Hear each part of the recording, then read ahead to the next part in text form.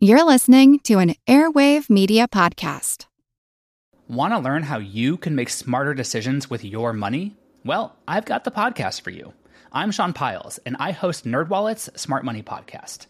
Our show features our team of nerds, personal finance experts in credit cards, banking, investing, and more. And they'll help you make the most of your money while cutting through the clutter and misinformation in today's world of personal finance.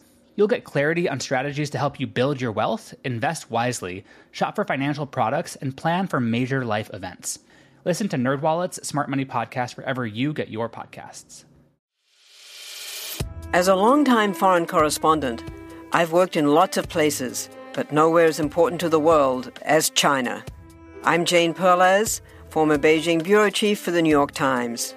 Join me on my new podcast, Face Off, U.S. versus China, where I'll take you behind the scenes in the tumultuous U.S.-China relationship. Find Face Off wherever you get your podcasts. My name is Gideon Drucker, and this is the Earn and Invest podcast. Not rich yet. One of my friends at college had borrowed her mother's car, and the group of us was off to the city. There was some type of electronics expo or another. I had tagged along more for the ride than any innate interest in a shopping expedition. For the next couple of hours, I followed various friends as they picked through the booths. Oohing and eyeing, they all pulled out their credit cards at various times. After an early dinner, we all paraded ourselves back to the parking garage. My friends' hands were so full of new purchases that there was no space in the trunk, and a few boxes had to be wedged behind our heads in the back seat. Upon arriving back at the dorm, the unpacking began. As we stood in a circle to say goodbye, my friends were all juggling their heavy load of boxes and bags and readjusting in order not to lose a hold of their newfound treasures. I held my hands in my pocket in order to minimize the contrast. And then one friend looked at me quizzically. "You didn't buy anything?" And I hadn't. It wasn't that I couldn't afford it, because I probably had more money in my bank account from working than any of them. It wasn't because I was being frugal or was depriving myself. I simply had no interest. Years later, when becoming acquainted with the personal finance community, I would hear over and over again how it was easy for me on a doctor's salary. However, many of those friends from university who had taken that shopping spree are high earners to this day. Yet they are holding their lives, stuff, and finances together unsteadily, similar to that storied day in college.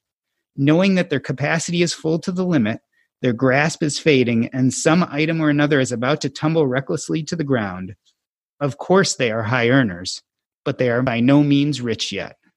They are Henrys. Gideon Drucker is the founder and director of the Wealth Builder division at Drucker Wealth, a family financial management firm started by his grandfather, Bernie Drucker, in 1959. The third-generation Drucker, Gideon, specializes in working with young professionals and looking to take a more proactive approach to their financial future. He is the creator of the Henry Syndrome suite of services and author of the book, How to Avoid the Henry Syndrome, Financial Strategies to Own Your Future. Gideon, welcome to Earn and Invest. Thank you. Thanks for having me. I really enjoyed your book, and I've heard this term Henry Syndrome a few times now. So it's actually great to read about someone who's focusing on this group who's really coming of age right now. Yeah, absolutely. And it's funny, I would like to claim credit for the Henry idea, the Henry Syndrome, but I think that's been out there a lot longer than we have. But we just realized after working with so many people that fit that description, and really that they call themselves Henry, they might not have been using those words, but how they felt about their financial future and where they felt that they were at in their life. It kind of sounded like the same thing over and over. And that's really what led me to go down this path of walking, almost exclusively with the Henrys in my world. So I want to start with a funny question. We're going to talk about the Henry Syndrome in depth, but first tell me your most frightening moment as a paratrooper in the Israeli Defense Forces. Wow, that actually might take up the entire podcast because I think I was just permanently scared on a weekly basis. I would have to say the first time we got to jump course and we were learning how to jump out of a plane. And for a little bit of backstory, I was the kid growing up in camp that wouldn't do the zip line. Chairlifts, going skiing. I always had a big fear of heights. And I was in Israel. So I was speaking a language that I had not really learned enough of to this point. I maybe understood every fifth sentence. that the commanders were speaking. And we get to the base, and the first thing we do is watch a 3-hour movie, all about how to jump out of the plane, how to attach your gear, how to land correctly without injuring yourself. And as we're watching this movie, I'm getting more and more anxious, not really understanding what's happening. I already have this fear of heights. I run up to my commander afterwards. I say, Akshev Mefaked, attention commander. I have no idea what the movie was just saying. I have a fear of heights. I'm new here. I'm from another country. And he said, Gidon, don't worry. You're going to be fine. When you jump, just keep your legs together. That's all there is to it. I said, Commander, that was a 3-hour movie. They must have covered a little bit more material than, keep your legs together and that's it. Turned out he was right. We had to jump 7 times, all with our weapons attached, half the time in the middle of the night. And by and large, he was right. Keep your legs attached and you're going to be fine. But that entire 3-week course, I remember waking my parents up in the middle of the night. I sent them a call. Hey, I just jumped. I'm all good. I enjoyed it and I'm moving forward. But that 3 weeks, I'll remember for the rest of my life for sure. So help me reconcile this vision of you that I have. On the one side, I see this guy who joins his family third-generation financial advising business. Sounds like a pretty conservative guy. And then on the other hand, I think of you jumping out of a plane for the Israeli Defense Forces. They sound like two different guys. They very much do. And now you can get a good sense of how my mom and sister felt the first time that I shared with them, hey, I'm thinking about doing this thing. And, I'm looking forward to getting started doing it. But I always grew up in a proud, Jewish home. And my dad supported Israel in a lot of different ways growing up. So I kind of always grew up with that passion. And it was really, we're not so religious, but just the idea that Jews take care of other Jews was something I always just was really passionate about. At university, I started a club supporting Israel on campus, brought a lot of different interesting speakers, and I just kind of got to the end of college and thought there's only so much I can do, writing about Israel, supporting Israel without actually putting my boots on the ground. Most Israelis have to serve. There's a draft, and I kind of felt like I had to do my part, really walk the walk if I was going to talk about it. So I actually graduated a year early, took a lot of my financial courses to join the family business because, conservative, that was exactly what I planned on doing. And so I was all ready. I got in my suits. I was all ready to join the firm. And I called my dad and I said, hey, there's this thing I'm thinking about doing. And what do you think? And the first question he asked was, well, how far along are you? Right? Like, how close are you to actually doing this? And I said, I don't know, maybe 50-50. And he's like, all right, when you get to 80%, you have to tell your mom. I was like, Dad, that's kind of why I called you first. I thought you were going to grease the wheels a little bit for me here. He's like, no, that's something you're going to have to do on your own. But so I took that whole summer, really thought about it, and realized that it was something I would always regret if I didn't have that part of my life and kind of do what I thought I could at the time. The plan never wavered from joining the family firm. I was reading books on guard duty about financial planning and what we did. But I took a little veer from the path that absolutely is different than the rest of what I'm doing right now, that's for sure. So I always say I knew I was going to be a doctor growing up. My father was one. He died when I was very young. And I always grew up knowing, was it the same for you? Were you like, I'm going to be a financial advisor. I'm going to join the family business even when you're a little kid? It really was. I'd like to say I had this like one aha moment or epiphany, but my family's very close. And I grew up going to a lot of my dad's workshops or seminars. He would come home at dinner and tell client stories. I think we were very open as a family about money and finances. And that's something even more than just learning about what my dad did day to day, was just that openness around, what does becoming financially independent mean? What's the difference between wants and needs? I grew up around that. And just on a more fundamental level, my dad was always my hero, my role model. So just even if maybe at the time I didn't know exactly what he did, I wanted to be like him. And as I got closer and closer to making my own decisions about what I wanted to do, the idea that he became successful by having a business of taking care of family and friends, growing with them over time, was just something that I always thought, what an incredible thing to do, way to live. And I really never contemplated doing anything else. There is a financial independence movement, and many people think it was spawned out of the economic upheaval of the 2008 recession. But clearly, it sounds like your family has been talking about financial independence for a long time. Yeah, and I would say it all started with my grandpa, who started our team back in 1959. He grew up, his dad passed away when he was early. He became the man of the house at a very young age. And, he didn't have the childhood that I'm fortunate enough to have that my dad did.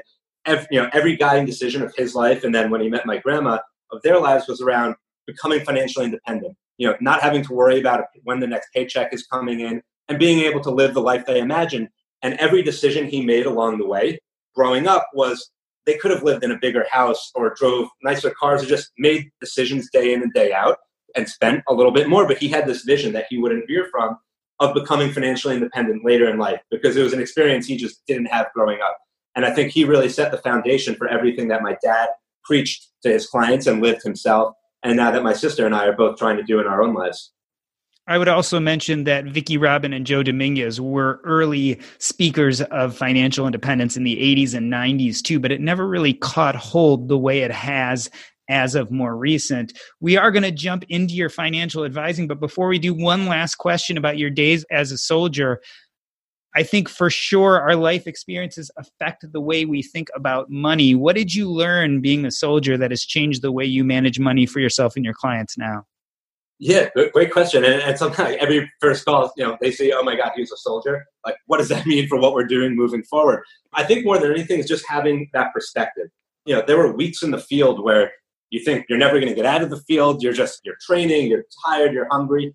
And you really have to have that foresight of, hey, training is going to end. I'm going to get through this. And having that big picture and that sense of purpose and optimism, you're really not able to finish your training if you don't have that. And I think that relates especially well to being an advisor when you're helping your clients achieve financial independence. They're relying on you and they're trusting you to have that sense of the big picture, to not freak out or panic in the moment, and to be able to see through whatever the crisis of the moment may be. Obviously now is an incredibly important time to be talking about that.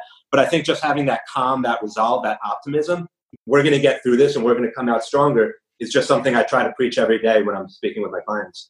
In your book, you tell a story about moving to a new guard duty in the pitch dark of night and how that taught you to deal with your emotions. Talk to us about that story a little bit. I found it really interesting. Thank you. And the fact that I didn't bring that up as the first story of like what it was like being scared in the Army should just tell you how absolutely petrified of heights I really was, that was my first thought. But yeah, midway through my service, we were stationed on the border of Lebanon. We were replacing another unit that was there in the middle of the night. And obviously, we didn't have time to say, all right, we'll just leave it empty for the night and we'll come attack this in the morning. We had to make that change in the middle of the night. So we're learning, we had looking out onto the vista of what we were checking out, what security measures we had to put in place. I got stuck at the guard post from 2 a.m. until 6 a.m. Maybe they figured put the American that doesn't really speak Hebrew that well out there. That's a great idea, right? And so I get there and again, pitch dark. We hadn't been there in the light of day yet. So I have no idea what's really in front of me, how far out a potential enemy might be. And I keep hearing these noises. And I'm getting more and more animated. My heart's bursting out of my chest. And I run up, talk to my friend on the walkie-talkie who was somewhere different. I said, did you hear that? He's like, no, I'm all good over here. No weird noises over here. So that's just freaking me out more. And the whole night, I'm just, I'm a little on edge. I'm trying to do security checks, but I can't really see anything. And I come out the next morning, the entire unit, doing an actual security check, learning where everything is because it's the light of day. And I realized that the nearest village, what we were scouting out, wasn't for a mile down the road. Meaning there was nothing I was hearing in the middle of the night other than goats, sheep, maybe a few wild cats, but nothing that I should have been worried about. And it's just one of those stories that if I had known what I was looking at, if I was better prepared, if I could see ahead of me, there was nothing to be concerned or scared about. And I just always connect that back to our financial lives, that if most people had more of a plan, if they knew what they were doing, if they knew what their goals were projecting out, there'd be a lot less uncertainty. And I think that uncertainty more than anything scares us off. And that was certainly the case for that crazy night in the border of Lebanon. It sounds like the fear of the unknown was enough to scare you quite a bit. And that definitely sounds a lot like many of our financial situations. Let's talk about the Henry Syndrome a little bit. What is the Henry Syndrome and when did you first come across this phenomenon? So a Henry is a high earner that's not rich yet. And the reason that we actually trademarked the idea of Henry Syndrome is because it's a fine place to be, but if you're not doing anything to change your behavior, to really get started in terms of doing more to achieve your goals, and we'll talk about what that actually means, you're going to stay in that same situation. That's why I really think it's a syndrome that if you're not doing the proactive things you need to, you're not moving forward. But where I really heard it for the first time was actually not even from high earners not rich yet, not from young people themselves, but I started my career listening in on all of my dad's meetings. I would say in my first 6 months in the business, I listened in on 100 new meetings that my dad had. He had me sit in the corner. I wasn't there for my wit and wisdom. I wasn't giving any advice. I was really just taking notes and listening. But every new client that my dad met with, at the end of the meeting, most of them would say some variation of, wow, if I had met you 30 years ago, 20 years ago, if I had started worrying about my saving, my investment habits, my protection planning, all these things that we talk about, I couldn't even imagine where I would be right now. And because most of my dad's clients are 55, 60 plus, so they were, we were really reaching them at the end of their planning process. I just kept hearing the same thing over and over again. If I had met you then, if I had started being proactive then. And hearing that enough made me realize, well, why aren't we reaching people at the beginning of their financial journey when they have so much time to make the right decisions and set themselves up? So that's when I decided to launch the Wealth Builder division at our firm and really focus on young people that are making good money, that have financial opportunity, but maybe feel that they're not maximizing it. They don't know where to start. They don't know really what that looks like. Or more than anything, really, is they don't have the time, the energy. A lot of my clients are young families. They're working 2 jobs. They may have 3 little kids running at home. Financial planning is a full-time job. There are a lot of different areas, and a lot of them just saying, hey, I don't even know where to start.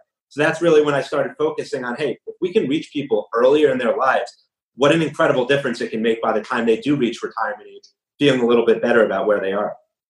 Now, young people tend not to have the highest of net worth.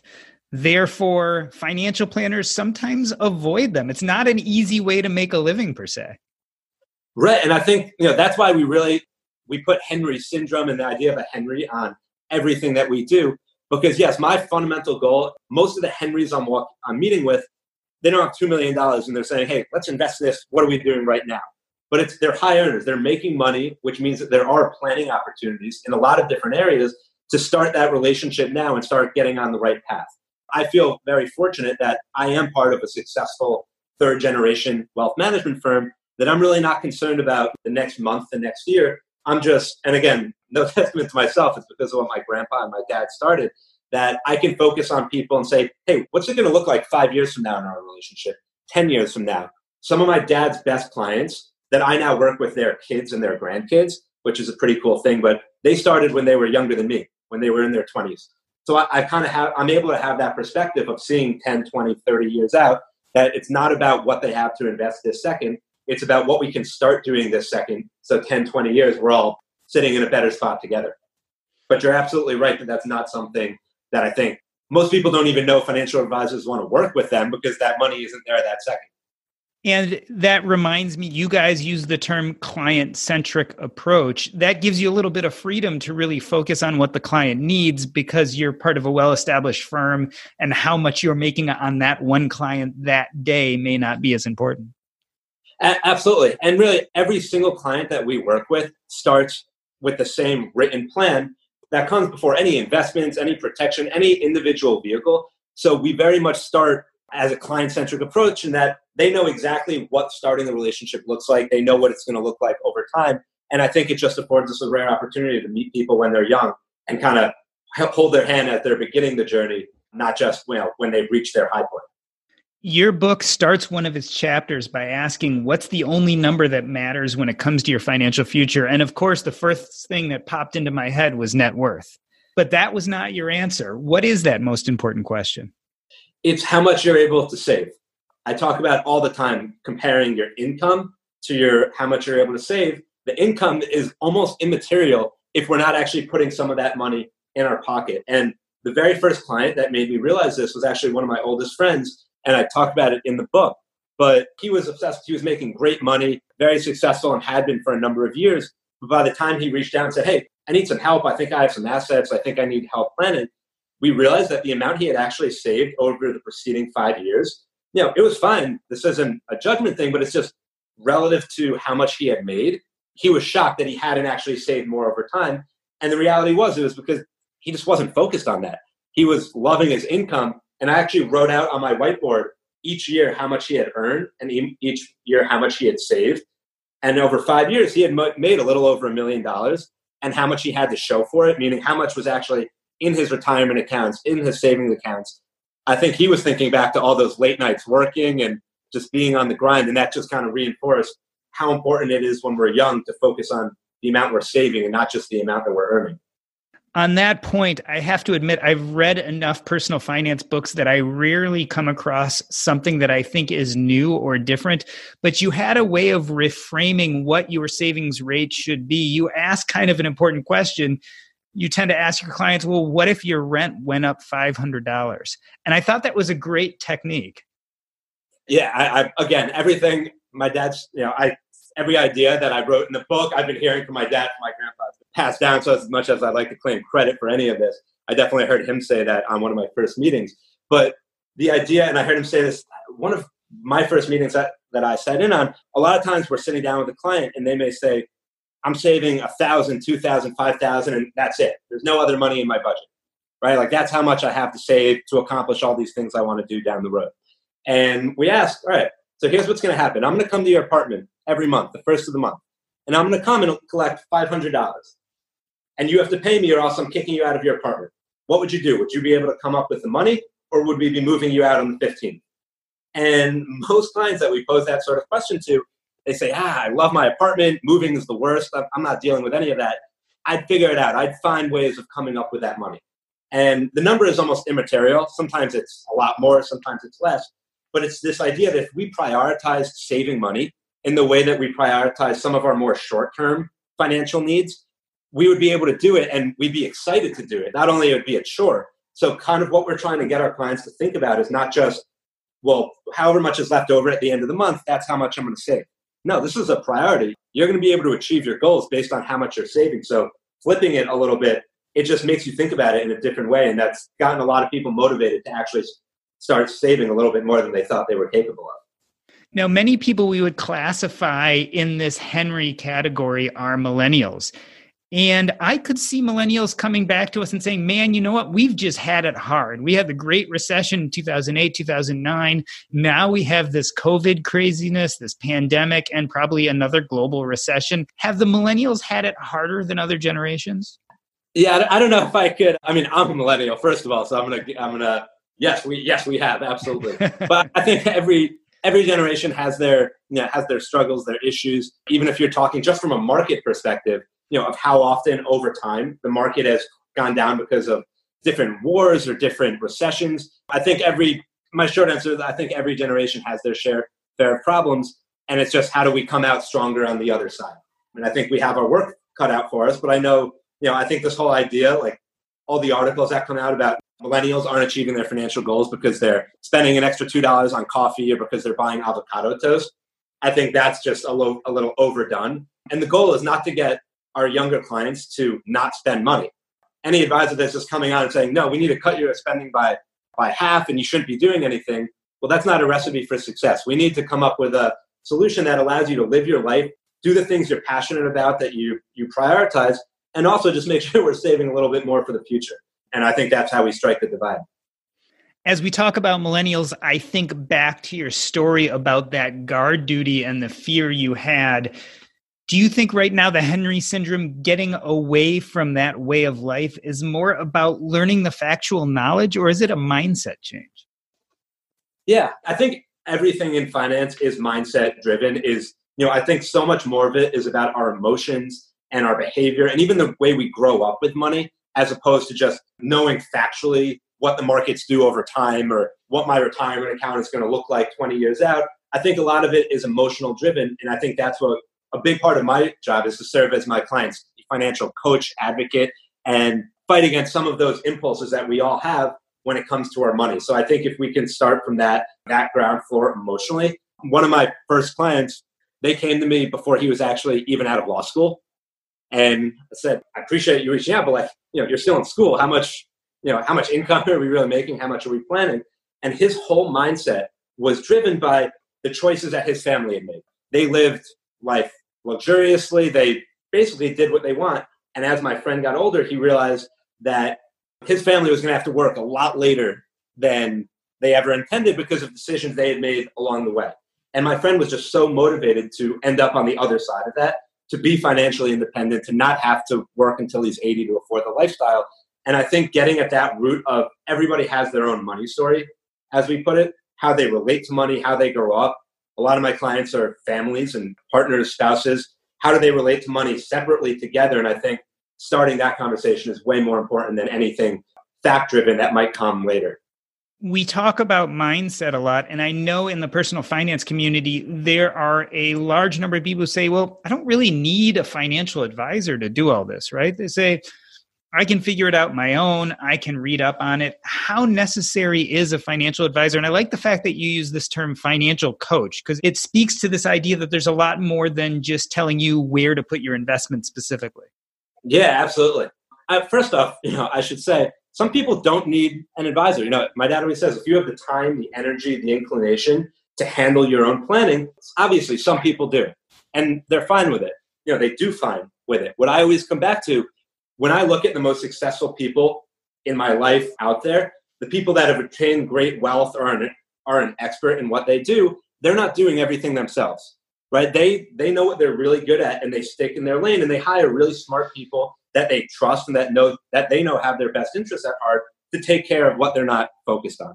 And I think financial planning is exactly like that. There's so much more that goes into it than just managing the actual assets. In fact, we won't work with a client unless we walk through an entire written financial life plan in which the investments don't even come up until the 99-yard line.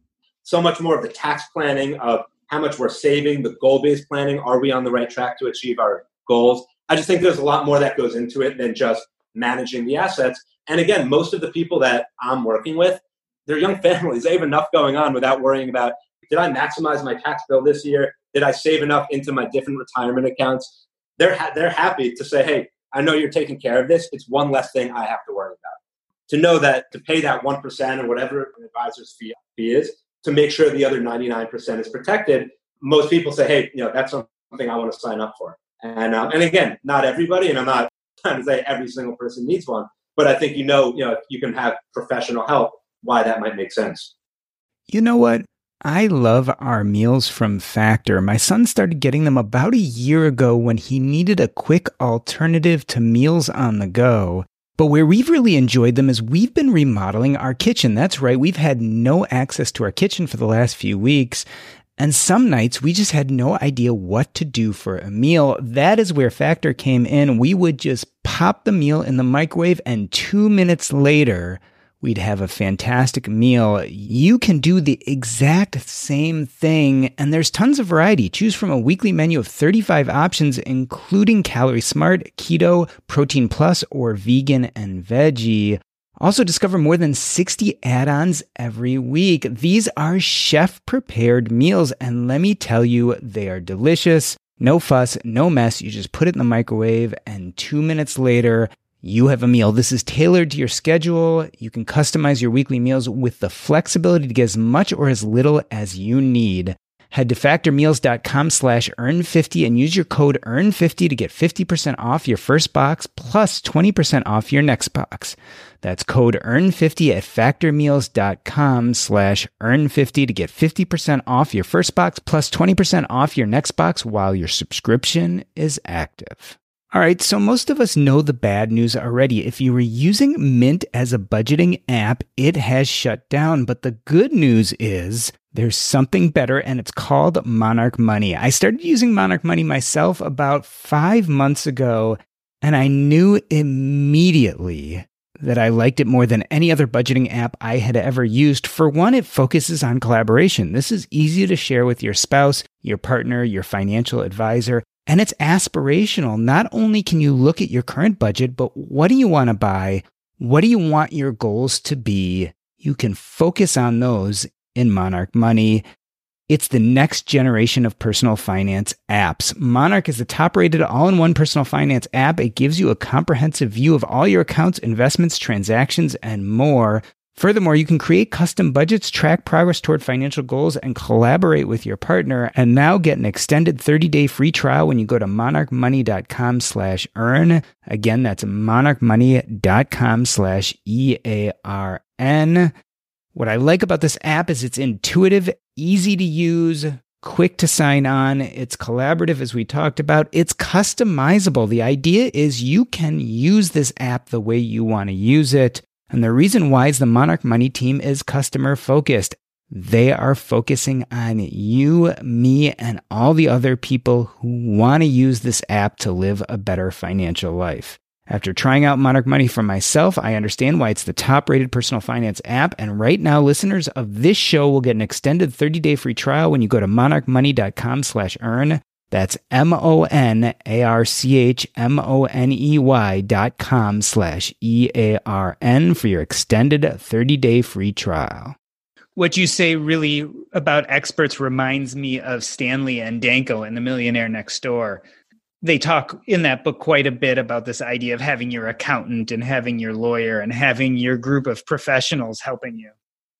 Yeah, absolutely. And I have an accountant that I love, and I think he does a great job. And I know enough that I could use a software. But I love the idea that this guy that knows exactly what he's doing, he's making sure I'm taking advantage of every situation that I know things are getting done, and I'm more than happy to pay to make sure that, my situation is maximized and I feel comfortable, and it lets me sleep at night. So I want to get into some more granular financial concepts with you. But before I do, let's talk about what's happening in the world today. So as of today, we are April 20th, 2020. Currently, most people in most states are shelter in place. The stock market is going up and down, and certainly there's fears of a global recession. How much is the current environment changing the financial advice that you are giving to your clients? So it's funny. I actually did a webinar last week talking about exactly that, basically what's going on right now and how is that affecting the way we should be thinking about our financial futures. And I think for a lot of my young professional clients and most of the people I work with, now is actually provided that your income hasn't changed, that you're in a financially viable situation, that now is actually a huge opportunity time to make sure that you have that plan in place to come out of this stronger on the other side. And I think there are just a lot of areas for young professionals making money that have disposable money to save and plan with to make sure that they're taking advantage of what's going on right now. And what do you say to the client who comes to you and says, I want all my money out of the market, it's clearly on the way down? Yeah, I just hang up right away. Actually, I don't even deal with it. We're closed today. Yeah, we're closed. I'm sorry. No, we say we've been here before, and a lot of my clients they might not have been here before. This might be the first time where they have enough money in the market or they're saving enough that it feels like the first time. 2008, maybe they didn't have enough that it felt like it was really hitting them in the gut. And we just say every decade or so there's a recession, there's a market correction. And this happens frequently. Market volatility is the norm. And as long as we know we don't need the money in the next 6 months, the next year, that we're growing this out for the next 10, 20 years, we're really not affected by these short-term swings. And in fact, every single one of my clients has their own bucket plan that we allocate their money according to our 3 buckets: now, soon, and later. So that when we're working with a client, our clients know exactly what their money is geared to do and when they're actually planning on spending it down. So that when a market correction like this happens, or when the market goes down 20, 30%, they know that their money in their now bucket, which is just sitting in checking accounts, saving, is liquid, is not affected. They need that money for a rainy day. It's there. And the money in the soon bucket and the later bucket can be invested a little bit more aggressively. And I think them knowing that, hey, I have these 3 separate pots of money, and only that last one is really geared towards long-term growth. Only that last one is really hit by what's going on right now. Lets them sleep at night, and not more importantly, but as importantly, makes sure that they're not taking the money out. They're not making behavioral decisions that are going to mess up everything we've done to this point, and they can let it sit and come back for the future. And I think buying that time horizon by having a bucketing approach just really quells a lot of that emotional freakout risk, as we call it. And a lot of people, it sounds to me, mistake the now bucket for an emergency fund, but they're not exactly the same thing, right? Right. Yeah, absolutely. They're not. I like to say an emergency bucket is a part of the now bucket, but it doesn't make up the entire thing. An emergency bucket is your next 6 months of living expenses. That if you lost your job, if your income went down, if a pipe burst in your house, you have that money for the next few months to get you through without any more income. But then we want 1 to 2 years of big living expenses. So a client I met with last week, they're looking to buy a home the next year. So they also need money, not just for their emergency cushion, that if something happens to their income in the short term, but they also need that future down payment in their cash cushion in their first bucket.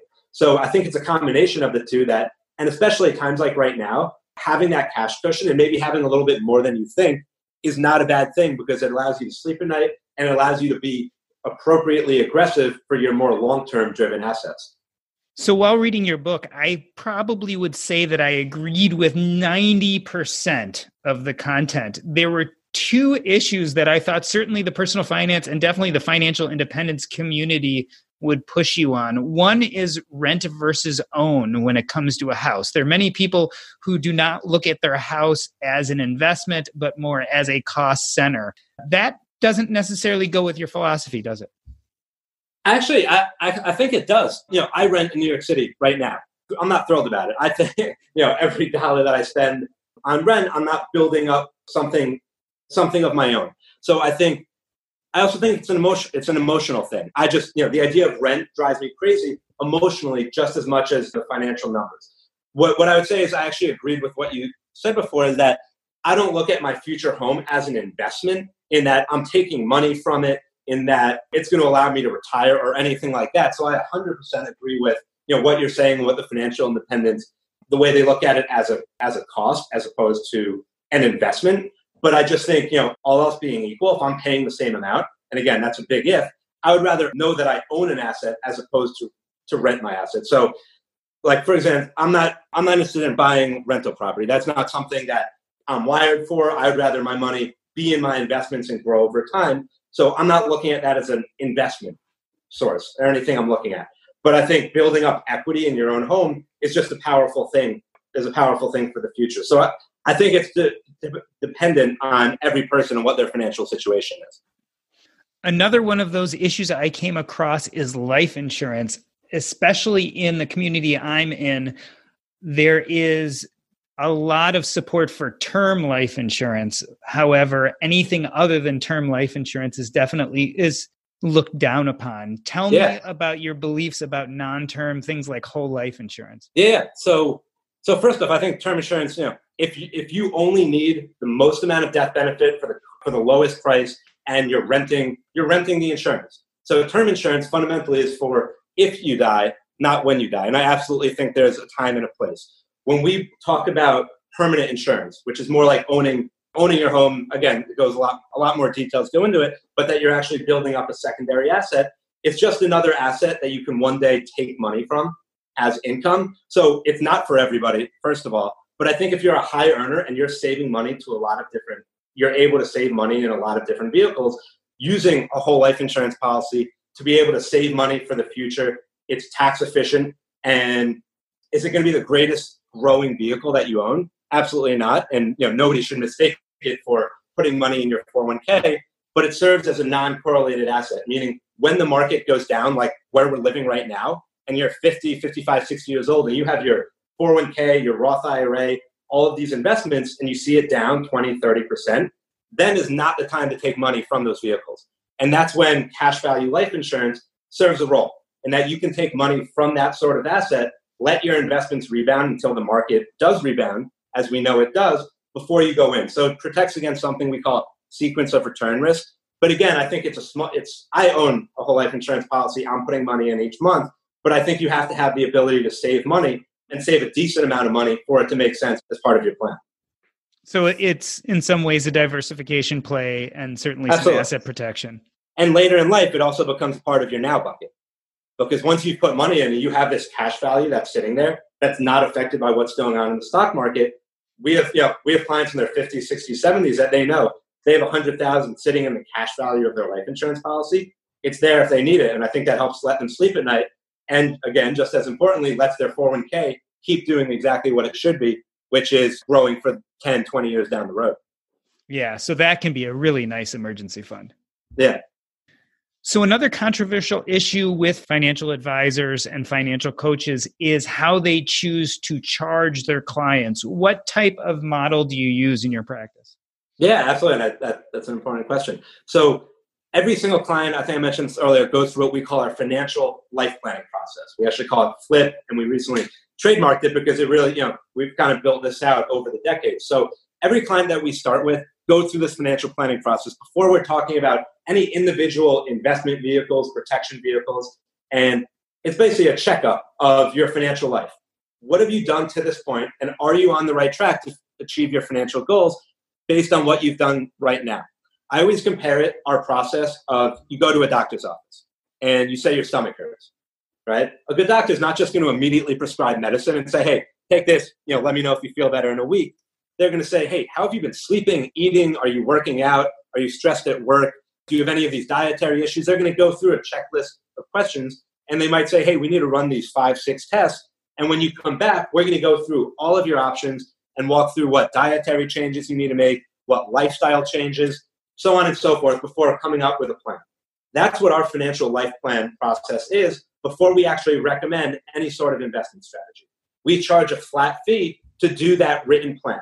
And we keep that one-time planning fee separate from any of the investment allocation or investment decisions that the client can make on the back end. Because it's really important for us that, just like the doctor, that our advice is objective. Meaning when they get their plan at the end of the process and they know exactly how much they should be saving, investing, what type of insurance, how much, if they need it at all these different areas of their life, they can then take our plan and walk to their cousin Joe, who handles investments, their sister Sally does insurance, and they're free to do that. Most of the time they end up wanting to work with us because we've walked them through that path, but it allows them to make that decision on the back end. So long-winded answer, but our fee structure is pretty simple once we do that plan. We charge a flat fee to do that plan, depending on who we're talking to and how much goes into it. It typically ranges from $3,000 to $5,000 for the plan. And then if they choose to hire us to manage the assets on the back end, we charge a flat 1% of the money that we're personally managing on their behalf. So it's a typical asset under management fee.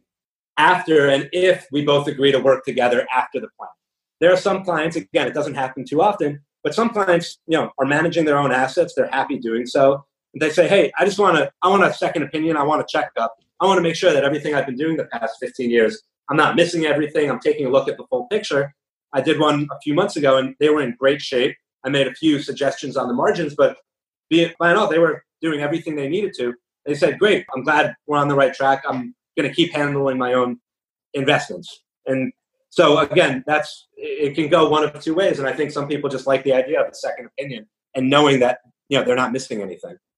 So the name of the book is How to Avoid Henry Syndrome: Financial Strategies to Own Your Future. Gideon, why did you write this book? You could have just kept on in your personal finance coaching practice, giving your knowledge there to those who agreed to pay for it and wanted to become your clients. Why put this out there? So I do a lot of public speaking in New York City at a lot of different companies. And just the more I'm meeting so many young people and so many young families, there's not that much personal financial information out there. And I think the entire idea can be intimidating or overwhelming, right? Like most people in America, we don't grow up with this intuitive understanding of personal finance and what saving money looks like or what investing is. So the first time that we come in contact with some of these ideas, we're working, we have a family, it's a lot all at once. And I wrote the book just as kind of a way to get more people talking about personal finance, of getting comfortable with the idea of, hey, what is the different types of investing? What does that mean? Owning versus renting, just having conversations and being more open about their money.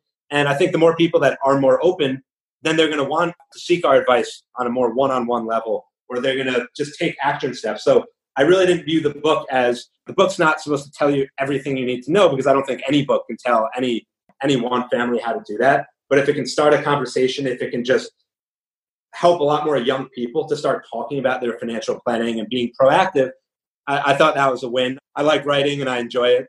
I liked writing before I wrote the book. After having written the book, I like having written a book. I don't like writing the book. I realized very soon into the process.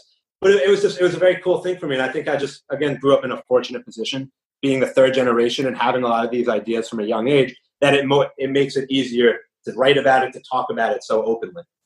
You make a great point as you're talking about the book, that no book can teach you everything. It might be one of the best arguments why doing it yourself is difficult and having a financial coach is a good idea, is that we love to say personal finance is personal, and sometimes it takes an individualized approach. It's hard to get that from reading any one book or another. That, and I think it's also, it's motivation too. And my sister's a personal trainer, and she's doing a workout in the living room as we're chatting right now, such as quarantine life. But when she's working with one of her clients, one of her students, and she asks them, hey, how many push-ups can you do? They might say 50. She's like, cool, that's great. But if she were standing next to them, leading them through a workout at one of their sessions and said, hey, I need you to bang out 100 push-ups right now. They may not do 100 push-ups, but they're definitely going to do more than 50. They're definitely going to do more than what they thought they were capable of before. And I think that's one of the biggest roles that we can serve for our clients is getting them to save more, getting them to be more proactive in their tax planning, or take care of those insurance plans that nobody really wants to talk about because it's upsetting to even think about. So getting them to take the steps they know they need to, but left to our own devices, we can be our own worst enemies, all of us. And I think that's one of the greatest roles that we serve on an ongoing annual basis, is just making sure that they're pushing themselves a little bit closer to doing the things they need to. And going back to the book, did I see that you're donating the profits? Yeah, so we're donating 100% of the proceeds to the book to an incredible organization called Folds of Honor. They send the children and family members of fallen and disabled American servicemen and women to college to get their education. And we've supported a lot of different veteran groups over the years. And I love this idea. I think education is empowerment. And what a way to change some of these people's lives that have made the ultimate sacrifice, and not just their lives, but their future generations, because I think that's what education has the power to do. So it's something that was just kind of near and dear to our heart. And that's why 100% of the proceeds are going to Folds of Honor for as long as people want to buy the book. And so you are now the director of the Wealth Builder Division. You just wrote the book, and you're also putting out a series of seminars. Is that correct? Right. So I was doing a lot of speaking at different companies while I was in the office at all. Obviously not so much these days, but we try to do a lot of webinars. My dad and I are joining podcasts together. We try to get as much information out to our clients as possible, especially in today's age where we don't know what's happening day to day. The more that we can just give real information about investments, about planning, about things to be thinking about, I think kind of like my Army story, that fear of the unknown. We can't take away the unknown on a large scale, what's going on in the world, the virus, all of that. We're not the experts, we don't know. But in that one sliver of what we do know, in personal financial planning, the more information we put out there, I think the more people are comforted in knowing that, hey, we're on top of it and we're looking at the whole picture. Yeah, it's nice to know you have someone on your side. Absolutely. Gideon, tell us what's up next in your life and where can we find you on the internet? Yeah, so you can go DWM Gideon's Corner on Instagram. Drucker Wealth is on Facebook, and we share a lot of videos, email blasts. Some of our videos are more financial in nature. Some of them I'm just recommending my favorite Netflix shows and what I've been watching lately. My dad goes on a lot of rants. We have two rescue dogs, and he runs every day with my two dogs and then does a video afterwards. And I think most people don't really care what he has to say in the videos. They're just watching my two dogs the entire time, waiting for them to do something funny. So if that floats your boat, what's next is just we want to make this an opportunity time for all the young people, all the young professionals, young families, newlyweds, to have them come out stronger on the other side. I would really say my goal with our clients, with the people we're reaching, really hasn't changed now from 3-6 months ago. How do we set up more young people to be empowered to take financial ownership of their lives? And that's really my focus right now. In the short term, it's living at I came back to Jersey. My sister and her brother and my brother-in-law did as well. So we have a full house here at my parents' place. So that's keeping us all entertained. We've all staked out our one room in the house that we're working out of. But hopefully all of this ends sooner rather than later. And we all come out stronger on the other side. The quarantine life, it's a sign of the times. Yeah, absolutely. And also just to say thank you to all the healthcare professionals, nurses, doctors, everybody that's out there on the front lines. What we're doing doesn't even compare to what they're doing on a day-to-day life to just keep everybody healthy and up and running. And so just want to say thank you to everybody listening that's doing all of that every day. This has been the Earn and Invest podcast. On behalf of myself, Doc G, I'd like to thank Gideon Drucker. The book is How to Avoid the Hendry Syndrome, Financial Strategies to Own Your Future. That's a wrap. I've been thinking a lot about the financial independence retire early movement lately. One of the reasons is Christine Benz from Morningstar, who I had the privilege of interviewing on the Restacking Benjamins program a few weeks ago, put out an article for Morningstar called Confessions of a Former Fire Skeptic. And here she talks about the financial independence retire early community and mentions that she was skeptical at first, but has come to have a grudging respect. And I think this is really funny because I think a lot about financial independence retire early, and It's really entered our communal consciousness after the 2008 recession with Early Retirement Extreme and Mr. Money Mustache. And we can even trace the history a little farther back to Vicki Robin and Your Money, Your Life, to possibly the 1980s or before. But this is not a new concept. In fact, if you just listen to my interview with Gideon Drucker on this episode, he mentioned that his grandfather and father were interested in this idea of financial independence. There are, in fact, two well-known bloggers and writers in this space who have been having a contest to see who could find the earliest literary reference to financial independence, and have found books back to the early 1900s which talk about this theme. In my own life, I found that to be true too. My step-grandfather, that's my stepfather's father, actually is very similar to what we would call a modern-day FIRE practitioner. He was a dentist and lived in New Jersey and decided at some point that he was tired of practicing. So he saved up his money, and at the age of 49, he retired. And if that wasn't incredible enough, he lived well into his 90s. So we're talking about from 49 into his 90s and never worked a day again. And his wife was a stay-at-home mother, so she never worked even from the beginning. And he pretty much followed the playbook that we ascribe to financial independence retire early today. So what did he do? He invested in the stock market and let his money compound. He was an early geo-arbitrager. He lived in New Jersey, which was quite expensive at the time, and decided to move to Santa Fe, which was not very well developed, bought a really cheap house on a cheap plot of land, and he was frugal. This is a guy who would turn down the heat in the house. You'd have to take a cold shower in his house because they didn't want to turn the water heater on. And so he lived a very basic, simple life. I mentioned frugal, but I don't think my step-grandparents' life was lacking. In fact, in their 50s and 60s and 70s and even into their 80s, they were really enjoying life. They were volunteering for the local hospital. They were traveling the world. They were taking classes. They were being present for family and friends. They lived a very full life in those non-working years. Their kids had already grown up. They saw their grandchildren and became a part of their grandchildren's lives. So for me, in my history, this idea of financial independence is not something new. It's something that's been there for generations.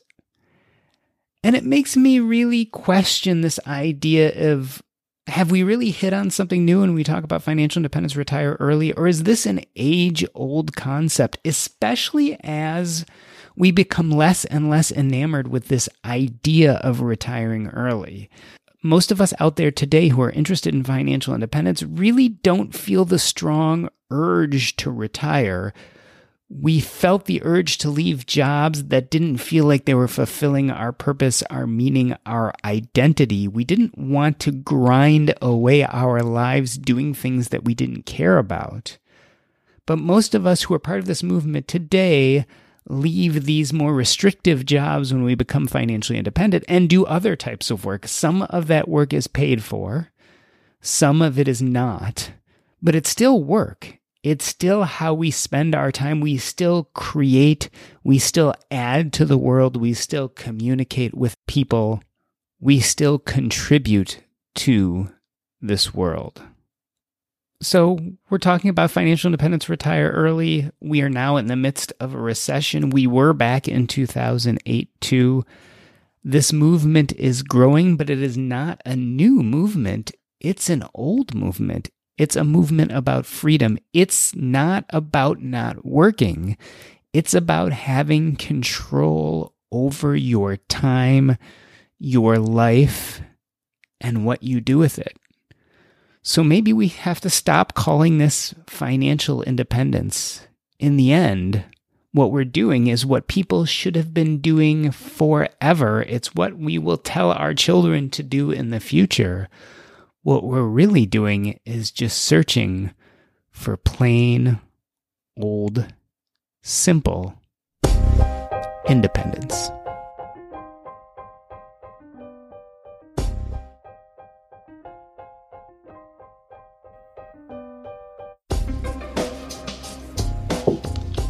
Cool.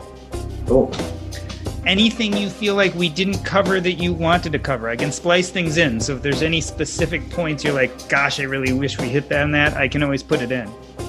No, I thought that was great. Yeah, I'm happy if you want to ask me anything like that you didn't cover, I'm happy to. But I thought we covered a lot of different areas. Yeah, I think we covered a lot of areas. We talked about the Henry syndrome. We talked about your personal story. We talked about what you do at your firm. That was kind of my plan, was to weave it all into a coherent story, and I think it did. Yeah, absolutely. Thank you. I thought that was great.